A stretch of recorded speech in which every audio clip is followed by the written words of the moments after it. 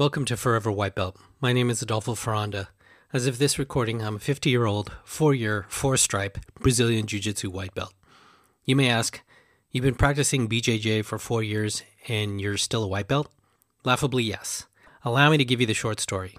After searching for academy locations and doing those cowardly drive-bys and walk-bys only to never go in out of fear, I finally hit the mats in 2012. And after just a few months, I had an issue that required me to have surgery that would take me off the mats for some time.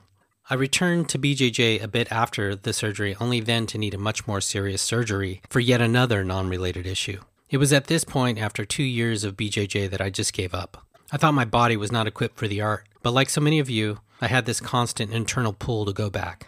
So in 2018, after a 4-year layoff and quite a bit of physical conditioning, I returned to the art.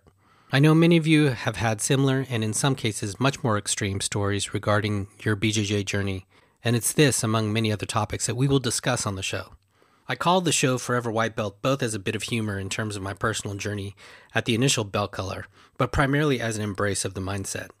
Many of us are on this BJJ journey for a slew of different reasons, but a big one for many of us is the love of learning, and I believe a crucial tool for learning is to always have a beginner's mindset.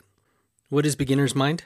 As Leo Babauta says, it's dropping our expectations and preconceived ideas about something and seeing things with an open mind, fresh eyes, just like a beginner.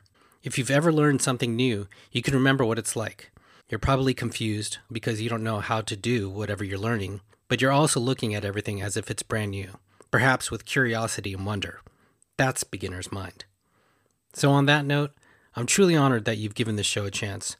I'll do my best and look forward to learning with all of you. And again, welcome to Forever White Belt.